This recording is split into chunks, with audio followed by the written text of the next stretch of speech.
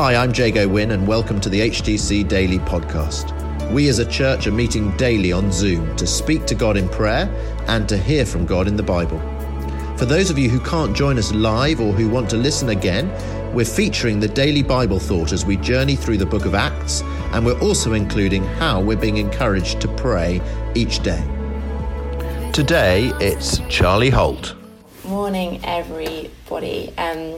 This morning our passage is from Acts 25, verses 13 to 21. So let's read that together.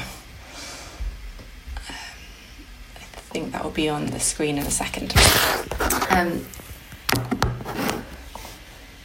A few days later, King Agrippa and Bernice arrived at Caesarea to pay their respects to Festus. Since they were spending many days there, Festus discussed Paul's case with the king. He said, "There is a man here whom Felix left as a prisoner. When I went to Jerusalem, the chief priests and the elders of the Jews brought charges against him and asked that he be condemned. I told them that it is not the Roman custom to hand over anyone before they have faced their accusers and have had an opportunity to defend themselves against the charges. When they came here with me, I did not delay the case, but convened the court the next day and ordered the man to be brought in. When his accusers got up to speak, they did not charge him with any of the crimes I had expected. Instead, they had some points of dispute with him about their own religion and about a dead man named Jesus, whom Paul claimed was alive.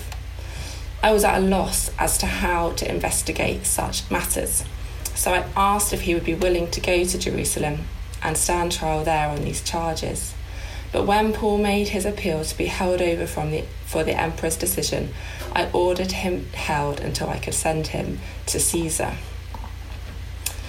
So in today's passage, we read about Festus, who has recently replaced Felix as the governor.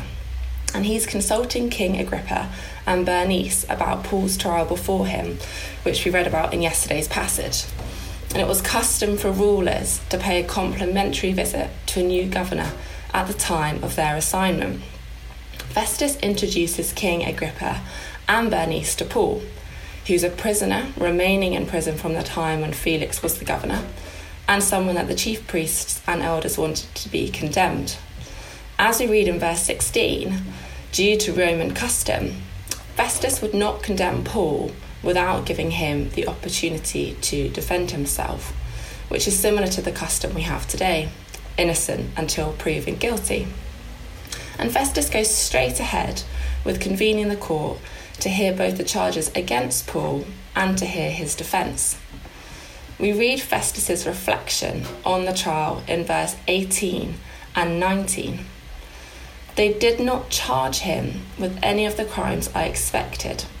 Instead, they had some points of dispute with him about their own religion and about a dead man named Jesus, whom Paul claimed was alive." Let's reflect on the claim that Paul makes this morning. Paul's claim is that a dead man named Jesus is alive, and his claim is the same claim that we make today. Jesus is alive. And unlike Paul's accusers, who did not have evidence to present to court to persuade Festus to condemn him, Paul did have evidence of Jesus' resurrection from the dead, and so do we. For instance, we know that scripture in the Old Testament that prophesies about Jesus' death and resurrection has been fulfilled. For example, in the book of Isaiah 53, verse 5, it says that he, Jesus, was pierced for our transgressions. He was crushed for our iniquities. And the punishment that brought us peace was on him, and by his wounds we are healed. We know too that the tomb where Jesus was buried was empty, that over 500 people saw Jesus after he'd risen from the dead, including doubting Thomas, who put his hands where Jesus' scars were, and that he continues to move and work today. We all have our own testimonies about how the life of Jesus has brought new life to us. And God's work in us is evidence that Jesus is alive and that the evidence is expanding. So what is the response to this claim that Paul makes? today?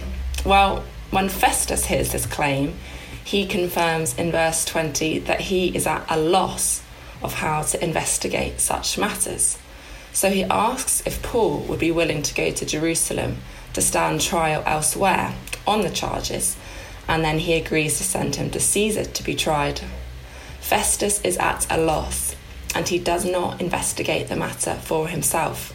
He delegates it elsewhere and pushes it aside. So let's pray today for those we know, our friends and family, colleagues and neighbours, to respond to the claim that Jesus is alive. Let's pray that they would investigate this matter for themselves and become another piece of evidence that Jesus is indeed alive. And as well as praying for the response of others, let's think too about our own individual responses to this claim today. Maybe there is a situation or a mindset that we've adopted or settled into where we need to remember and to reclaim the truth that Jesus is alive. Because Jesus is alive and has overcome the power of sin and death, we can look at situations with a different perspective. We can have hope instead of despair. So today, can I encourage you to reclaim the hope and the power that we have in Christ that flows from him conquering death, to stand firm on it and to fix your mind and your heart on this truth today. And finally, let's ask and allow the Holy Spirit to awaken us to celebrate this truth again. As Joe mentioned, this Christmas at HTC, our theme is on good news of great joy. And this is the news that Jesus is alive.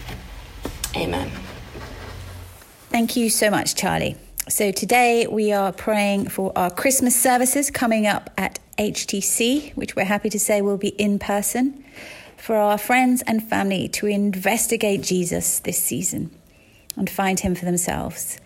For those that have done Alpha this year and those we hope who will be doing it in 2021. And for areas in our lives and our mindsets where we really need to reclaim the truth, the good news of Jesus. And for the Holy Spirit to awaken us to celebrate this truth afresh. Thank you for listening to HTC Daily.